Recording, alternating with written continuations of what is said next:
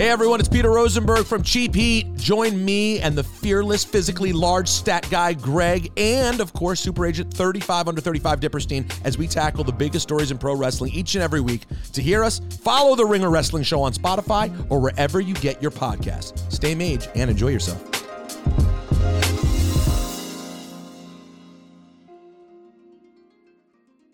It's the Ringer NBA show presented by FanDuel. The second half of the NBA season is here, and you can bet on the action with an assist from FanDuel, America's #1 sportsbook. Right now, you can check out the new and improved Parlay Hub.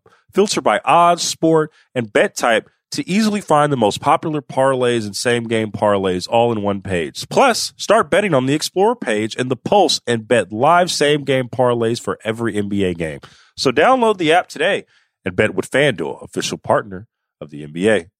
The Ringer is committed to responsible gambling. Please visit theringer.com/RG to learn more about the resources and helplines available and listen to the end of the episode for additional details. Must be 21 years and older and present in select states. Gambling problem? Call 1-800-GAMBLER or visit theringer.com/RG. This episode is brought to you by Hotels.com. If you're busy like me and you're trying to catch your kids' games, it's important to have somewhere where you can go to find a good hotel. We're all over the place. Sometimes, we're in Florida, we'll be in New York. You want to take the wife on a quick vacation and get away? Whether you're looking for a relaxing getaway or heading out of town to see the playoffs, Hotels.com app has a perfect hotel for every trip. Compare up to 5 hotels side by side so you can see prices, amenities, and star ratings without having to switch back and forth between options. So start planning your next getaway and find your perfect somewhere in the Hotels.com app today.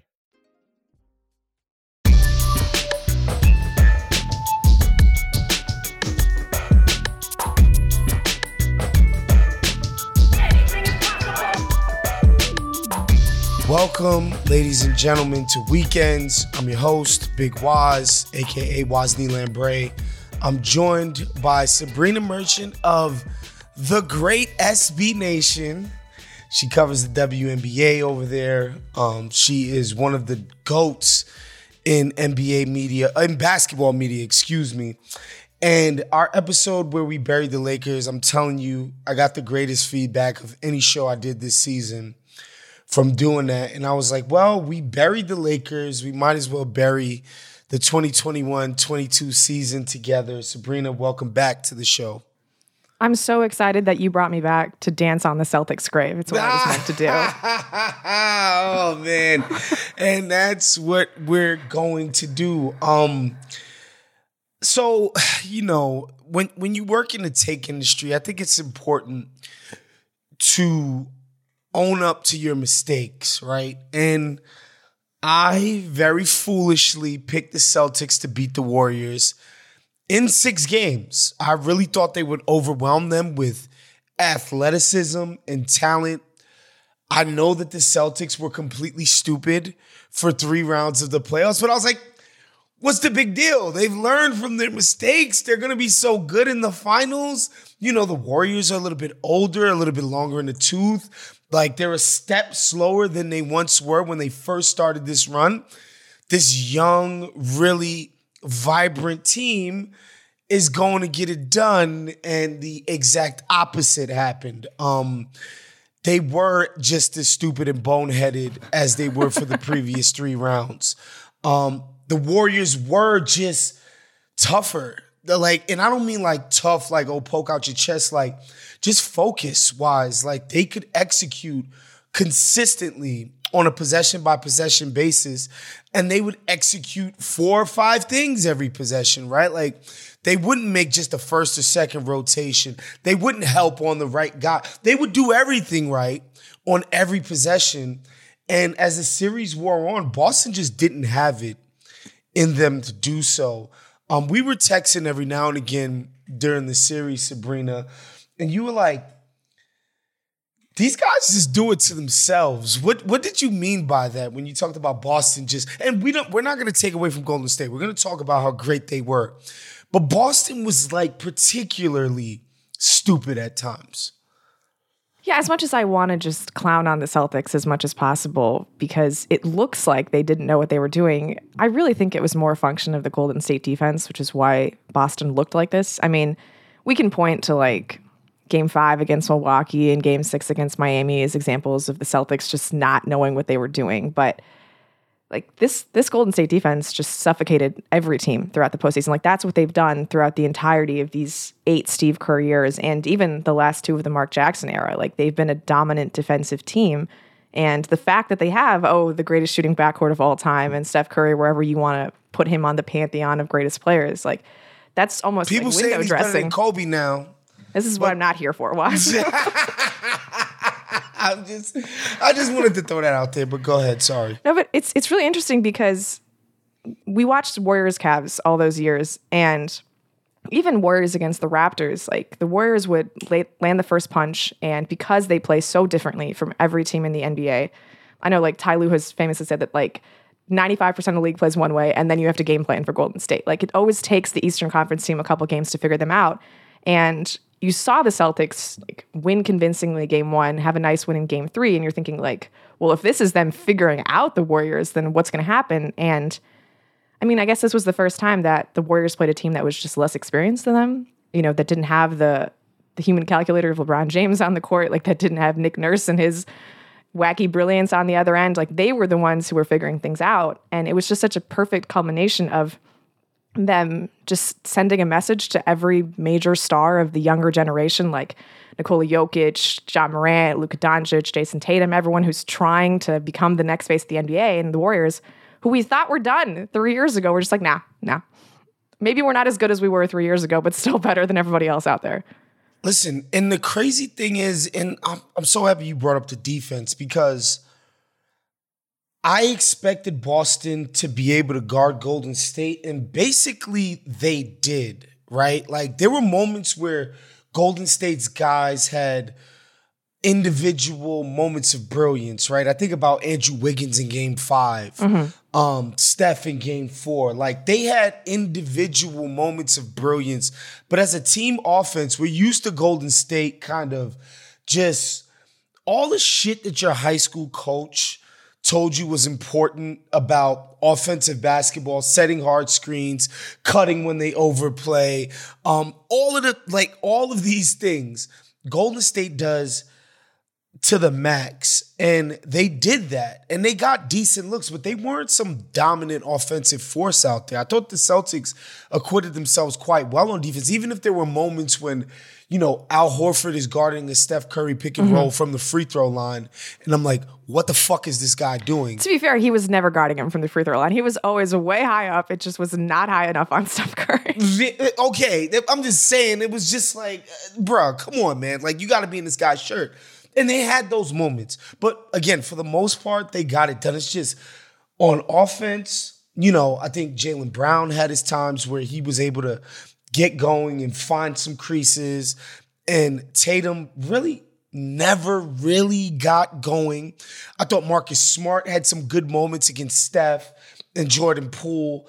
But other than that, they never found their way offensively. And the way Golden State would, when they would time their helps, they would help on and not help on, it just confused these guys.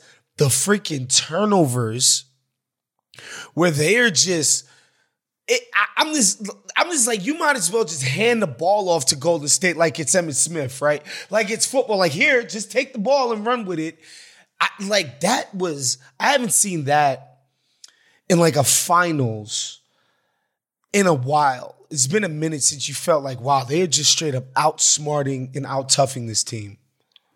I think it was really easy to sort of think of Boston's path to the finals very similarly to Milwaukee's last year. Yes. Because they had that, second round series that felt like the conference finals, the, NBA finals. They had that surprisingly competitive sweep in round 1, Milwaukee against Miami last year and then Boston, Brooklyn the year ago. And they'd been there so many times and it felt like they were finally getting over the hump.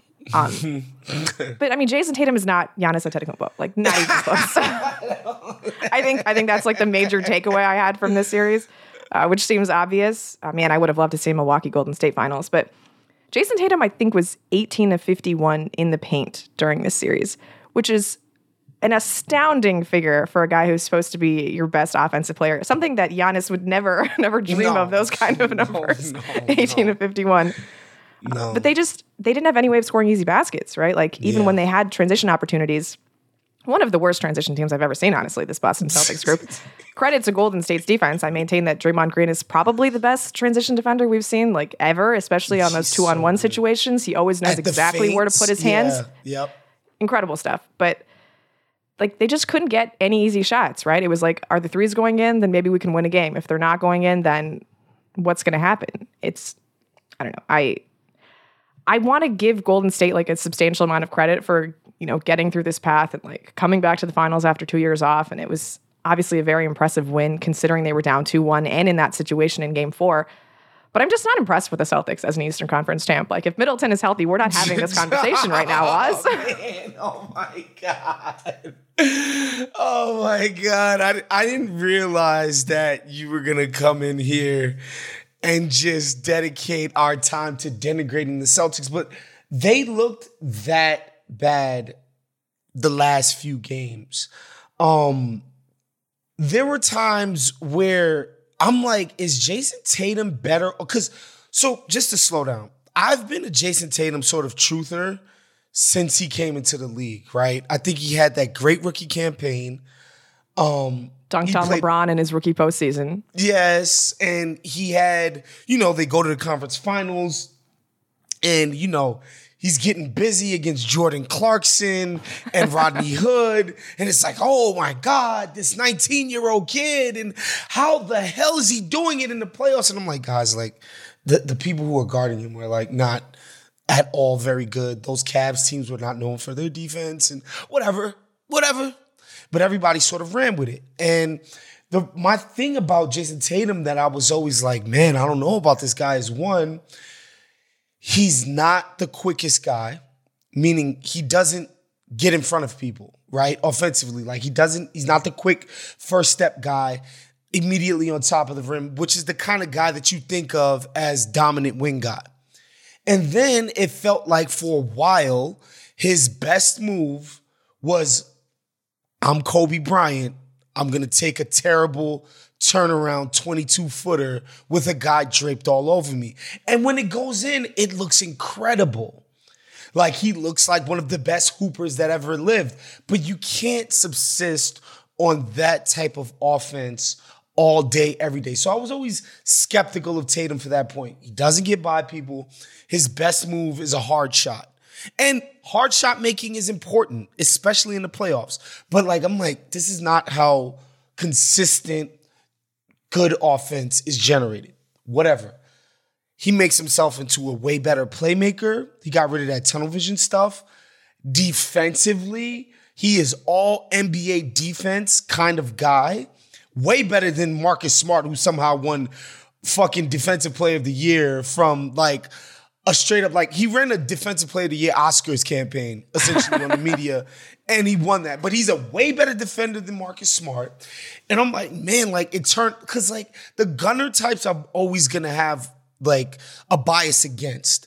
But he turned himself into a guy who could find people and a great defensive player, both team and on the ball. So I'm like, man, I'm coming around to this Tatum thing. It's like, Tatum, it's happening. And then this series happened where there were times where Kevon Looney got switched on him. And I'm just like, look, if you're supposed to be one of the 10 best players in the league, star/superstar type of guy, you got to beat Kevon Looney when they single you up on him and send no help. And this man could not beat Kevon Looney. He couldn't beat Steph Curry. He could not beat Bielitsa. That was rough. Those were rough possessions. Yeah. Oh. Couldn't beat Bielitsa. It's just like... I think all you need to know about Jason Tatum's finals was he had one dunk in 6 games, right? Wow. He's just not putting enough pressure on the rim. He's not creating easy enough shots for himself. I mean, I mentioned Middleton earlier, but his game just reminds me of the Paul George Middleton second guy kind of game where you need somebody else to be absorbing the majority of the pressure. And that's not a bad player. That's a really, really good player. That's an all-star. That's occasionally a first-team All-NBA guy. Like Paul George has been first-team All-NBA. I think Tatum was first-team this year.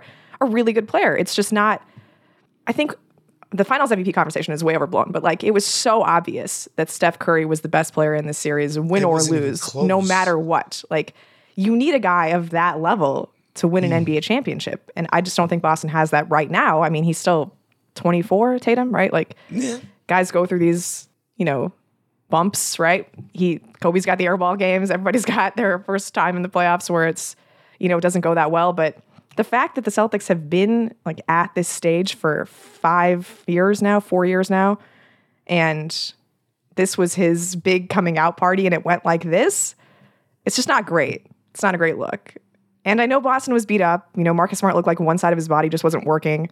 Robert Williams, I pray, has not done permanent damage to his knee because he was awesome. Like the only center in the Eastern Conference to not get played off the floor.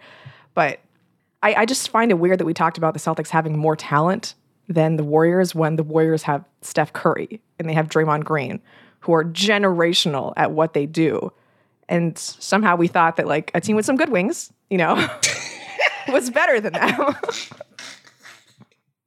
Why did we think that? All right. Like this is turning into like this is Western Conference exceptionalism here. Sabrina, like the amount of pleasure and ecstasy that you are feeling, it is ridiculous. I'm watching you talk about the failure of the Celtics and you are beaming.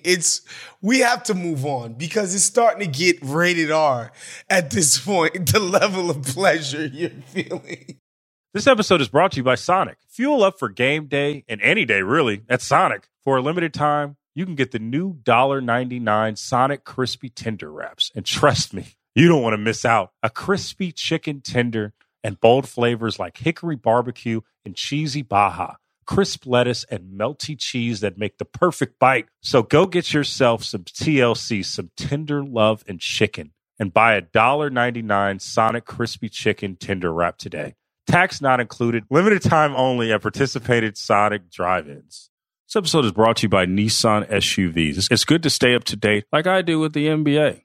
You might catch me walking around the street. I'm listening to the Ringer NBA show, or I might be online looking at theringer.com, looking at some power rankings from Howard Beck. Or, I might listen to old episodes of Real Ones. And that's why the 2024 Nissan Rogue has Google built right into its 12.3-inch touchscreen infotainment system. With Google Maps Assistant, you can stay up to date on everything that's ahead without even needing to connect your phone.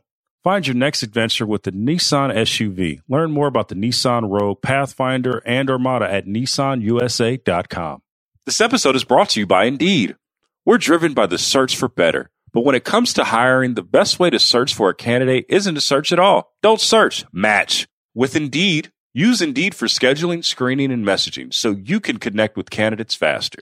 And listeners of this show will get a $75 sponsored job credit to get your jobs more visibility at Indeed.com/RingerNBA. Just go to Indeed.com/RingerNBA right now and support our show by saying you heard about Indeed on this podcast. Terms and conditions apply. Need to hire? You need Indeed. Let's move on to Golden State, though, but because I do want to talk about Steph, Clay, and Draymond, man. My buddies Sam Esfandiari and Andy Liu, they were the first people to point this out to me. Of course, they're Warriors fans and homers, but they were like, yo, maybe we need to start thinking about Steph, Clay, and Dre the way we thought about Timmy, Manu, and Tony Parker. Like, they're just a special group. They're gonna adapt. They're gonna figure stuff out. They're gonna be hard as hell to beat pretty much under any scenario. And I was like, God damn, man, that's an apt description. Right down to Steph Curry, to me, being a model superstar. In the way Tim Duncan was. Just like, doesn't complain, takes all the blame, makes no excuses, comes out and is fucking just great, man. I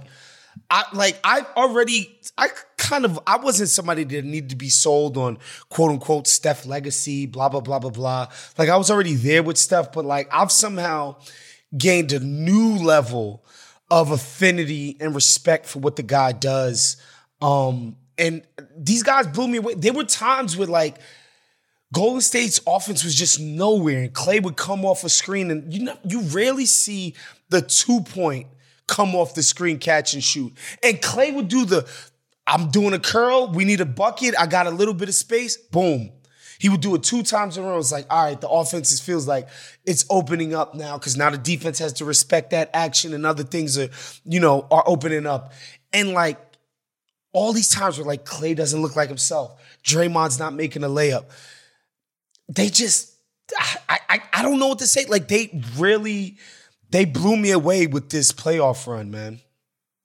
Yeah, I think the Steph Duncan comparison is just, it's perfect, right? Because of the longevity with the one franchise and the fact that they seem to be egoless superstars, right? Like Tim Duncan just letting Tony Parker win Finals MVP and not saying a word about it.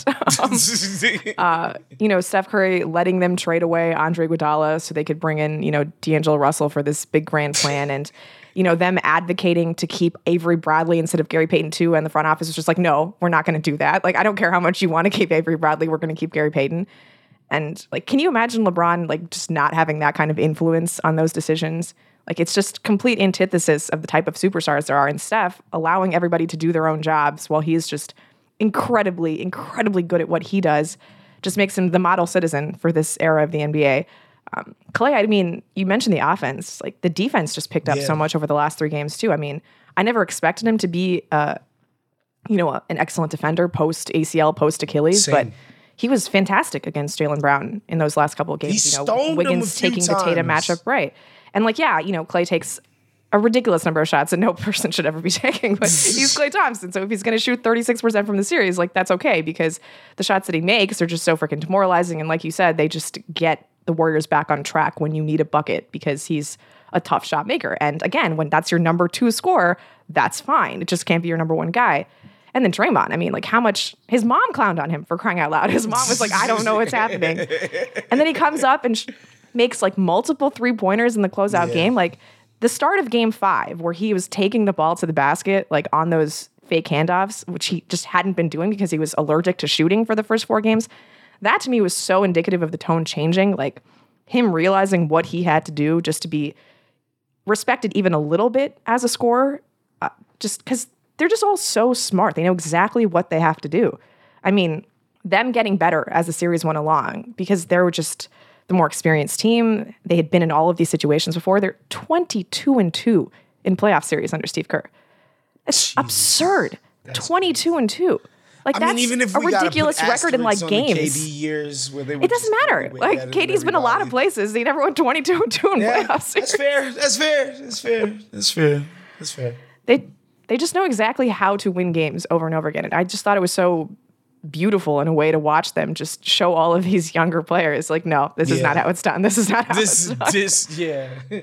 And the Klay Thompson stuff, man, I had Jay King on last week, and he was talking about some of those Jaylen Brown defensive possessions, like in crunch time. And he was just like, honestly, that's just like championship. Just toughness. Like, nah, man, I'm not going to let you beat me right now. Like, I'm a diminished version of myself, but I'm not letting it happen. And they just had that in spades. And I'm the kind of person who kind of rolls my eyes, or I used to anyway. I think I'm getting older and more washed, and I'm changing my mind. I'm becoming get off my lawn guy. But I used to definitely roll my eyes at heart of a champion, blah, blah, blah, championship medal, blah. I'm like, you got the best players, you get the best shots, you play the best defense, you're going to win the championship, blah, blah, blah. Man, Golden State showed me the other side of that. Like, these guys are just champions, man. Just champions, just toughness, just fight. These guys fight, and it's admirable. And we're gonna miss these guys when they're no longer around. So I'm really grateful that we get. When are they gonna no longer be around, though, Wise? Listen, look, as great as Golden State is, I don't think they're like appreciably better than everybody else in the NBA. Especially when you consider what they were when KD was over there. Like, they're a great team. They're gonna have a say in the championship next year, but I don't see why they couldn't lose. You know what I mean?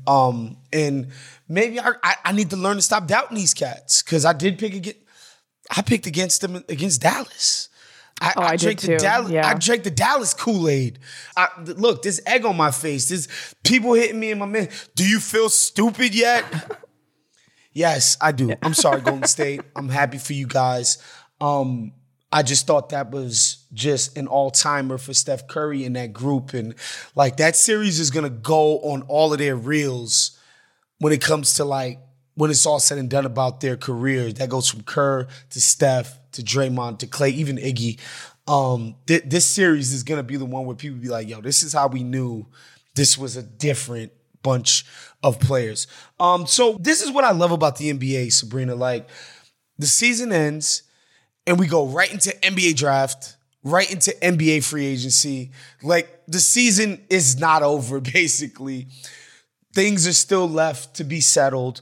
I want to get you a little bit of draft take because you, unlike me, actually watch these scrubs in college. So I do want to get your sense of who your favorite guys are. And then I do want to spin it forward to the offseason just a little bit before I let you go because I'll bring you guys behind the curtain. I was late today. I completely fucked up. I'm sorry. Again, Sabrina. Who are your favorite guys in the draft? Is Paolo number one on your big board? Dookie Homer that you are? I mean, I hate to be a cliche, but he is absolutely number one on my big board. But talk about it. Tell me why. I just thought the tournament that he had where he showed that he could basically score anytime he wanted to, no matter the matchup you put on him. I mean, they put the ball in his hands against any kind of defense that they were facing. He's got really good size. I mean, defensively, I'm not sold on what Paolo's going to be at the next level, and he's very clearly a 4, not any other position, which you'd want a guy that has a little bit more versatility in that way. But I'm not sold on the Holmgren experience yet. You know, like the body just scares me. Wow, Ben Golliver is going to be very disappointed in you, Sabrina. Our buddy Ben Golliver, shouts to Ben of the Washington Post. And Jabari Smith, I just don't think he does enough offensively. Like, he's a really good shooter, but I don't know what else he's providing to you on that end. So I just think Paolo is so skilled offensively, and he can do so many things in the playmaking that we saw from him, especially as the season wore on, was really impressive. And I like his fit in Orlando so much because they just don't have enough offensively minded players on the Magic. And to put him there with all of these other like long, rangy guys who can cover for him defensively, I like the fit. I don't think they're going to pick him, unfortunately. Like, for him to have to go to OKC when he has like the Space Needle tattooed on his arm, or to have to go to Houston where Lord knows what's happening with the Rockets right now. But I would like him on the Magic. He's my favorite guy on the board, like, by far. Yeah, so Paolo is actually the only person that I've watched. Because of me, right? Yes, because of you. You forced me to watch Duke. And you were like, oh, you shouldn't be rooting against them. They have fun players. I'm like, oh my God. This is one of those things where like your friends can talk you into things that you generally would not go for, but okay, I did it. And I watched them. And the thing about Paolo, to me, I'm like, I don't know what I'm missing with this kid. He's fucking huge. He is huge. Like, he is going to be able to switch out on fives. It's a no-brainer for man. Like, he is a big-ass kid, and he's very skilled. Like you said, so I'm like, all right, NBA size, ridiculous level of skill at his age. I'm supposed to care about these other kids? I don't even understand that. Like, to me, he, like, when you combine his size with his, like, passing ability, like, he can make that obvious pass, but there's times where he's hitting guys, like, passing them open. Like, this is elite level stuff. His handle is tight for his size and his position. Like, he has elite handle for power forward, period. Elite passing for power forward, is a good shooter. He's not Jabari with the, like, basically the lights out touch, but he's a good shooter. To me, he's the best guy in the draft. And Orlando would be stupid to pass him up. Look, I was worried about being a homer on Paolo, but like our SB Nation guy, Ricky O'Donnell, who regularly clowns me about Duke in our work Slack, has been number one on him all year. So I feel better about it. And listen, another thing, I want to see Chet go to Oklahoma because I just think the great white hope potential in that town for what I do for work, you couldn't script a better outcome than that. So I really would like to see Chet go to OKC. And Jabari, like, to me, like, you don't put the ball on the ground. Like, he just, of the little bit that I watched him, he's just like a one-trick pony. And I hate talking about young guys like that, but like you got to show me something. And the defensive part, you know, you wonder, it's like, is he going to be Ben Simmons? Or is he going to be like every other guy who's dogged it on defense in college and never did anything in the NBA? Like, you never really know. Like, is he ever going to have that want to on defense? But yeah, I'm with you. I'm big Paolo. I'm really, really interested to see where he goes. I think this draft is actually going to be really fun to see what teams end up doing. There's a couple of things going into the offseason that I'm really keeping my eye on. It seems like Zach LaVine is going to get his 5th year. He's going to get his money. Hashtag in clutch we trust. I'm really watching, though, the Ayton thing.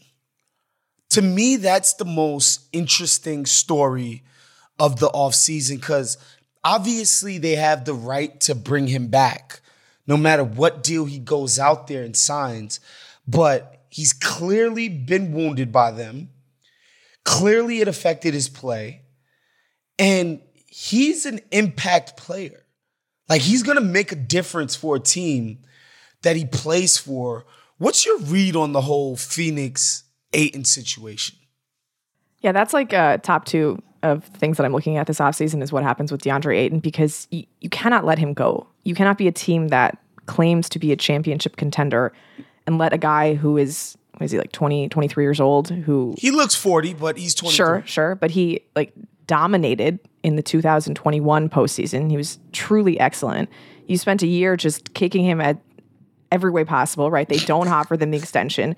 They just tout how great JaVale McGee has been all year and like, oh my God, Bismack Biyama, we saved him. You know, like those are not the things you do when you already have a franchise center there. Monty obviously had those comments like at the end of the Dallas series where he benched him and then said it was internal. I don't know, maybe that was COVID related. Who the hell knows? But the fact that they just have gone out of their way not to say anything nice about him makes me think that they're not bringing him back. But again, how can you claim to be playing for an NBA championship when you were willing to let a player of that caliber go? Because he will be worth his next contract. Like, I know the max contract is like a ridiculous amount of money, but he's only a 4th-year guy, right? Like, this is the type of money he should be getting paid, 25% of his salary cap. He does things that like a lot of centers cannot do. Like, he can punish switches. Like, that is an important thing about DeAndre Ayton. That's the biggest thing for a center. He can punish switches. So, I mean, he's got obviously great pick and roll chemistry with Chris Paul. I'm like, when you're building a team of the future beyond Chris Paul, you want Book, you want Ayton, you want Bridges, like that core together. And to think that you can build the future in Phoenix without him is asinine to me. And all of the teams that are interested in getting him, what, they're just going to put him in another losing situation again? Like, it's the Pistons who want him. I just don't understand why he would want to go anywhere else. One, if he like is actually committed to, I don't know, getting a ring at some point, and why Phoenix is playing this dance with him. Like, they're not going to get a discount on him. It's just not happening. Someone is going to sign him to a max contract. Someone's going to do it, right? Yeah. So either he's getting his money here or elsewhere. So do you want to keep him for as long as possible, or do you want to make this as awkward as possible and get another year where he's like pouting the whole way through? Because we've seen DeAndre Ayton's mood affect his play. Like, that is an absolute thing. He is not a guy who is motivated every single night out on the court. When he was playing for his extension, he played really hard. When that money didn't come, it wasn't as great. So I think you need to make him feel valued, and they haven't done that. So the easiest way to fix that is just, I don't know, pay him his money and let's see what happens next year. But it's so weird to me to think that they would just let him go, a number 1 pick that they took over Luka, and they would just be like, nah, we don't need him because we have Bismack Biyama who can play during the regular season. Like, that doesn't make any sense to me if you're trying to build a winning team. I'm at a loss for why Phoenix would do this. But then again, like, Robert Sarver owns this team, and will he own the team by the time next season starts? Who knows? It's a whole thing. All right, well, you said top 2. What's the other thing that's intriguing you? I think Miami's going to do something. They've got all of this salary tied up in like Tyler Hero and Duncan Robinson. I know they don't have like a ton of picks that they can trade, but they always seem to manage to get things done, you know, just by the fact that people want to come to Miami.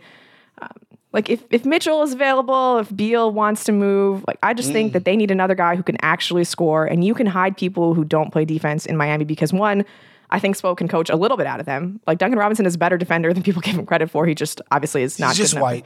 He's just white. That's all it is. People attack him because he's white. Yeah, it's not fair. It's not right. But they just need somebody who can score the ball next to Jimmy Butler so that Jimmy doesn't have to do everything. So I think Miami's going to make some sort of move to get like a nice high-profile scorer out there. And I mean, I hope it happens because we need better teams coming out of the East, Was. Oh my God. Eastern Conference slander. Unbelievable. I'm so happy I let you get your Celtics hate off. You were very gleeful in doing so. Sabrina, thank you for coming on the show. Obviously, you know the type of love and respect I got for the work that you do. You're my favorite person to talk to about basketball. Tell the people where they can find you and your excellent work. Tell them about your WNBA coverage coming up. Yeah, most of my work covering the WNBA is at SB Nation, and I also host a show on YouTube called The Step Through about the WNBA. All right, that was our show. And how you know I love Sabrina, I didn't bring up Russell Westbrook one time today. That's our show.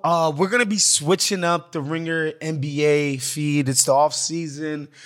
Things are going to be changing a little bit, but don't worry. There's going to be plenty of There's going to be plenty of content. I will be talking to you guys soon. Look out for group chat, real ones, all the different, the answer, all the different stuff we got for you on the Ringer NBA feed. We'll see you guys next time. Peace out. Anything is possible.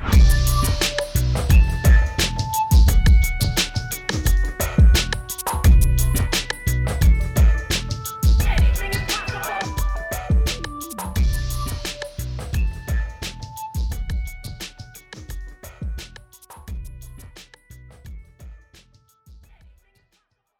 This episode is brought to you by Lululemon. Guys, if you're ready for a new pair of pants, try one of Lululemon's ABC pants. They're made to make you look and feel good. And there's lots of different styles to choose from. My favorite, because I walk around LA every day, I like the joggers. I'm not jogging, I'm just walking fast. But if you're working out, I would try them out. And if you want something a little sleek, maybe business-like, maybe try the ABC Slim Fit trouser. But I am a joggers guy.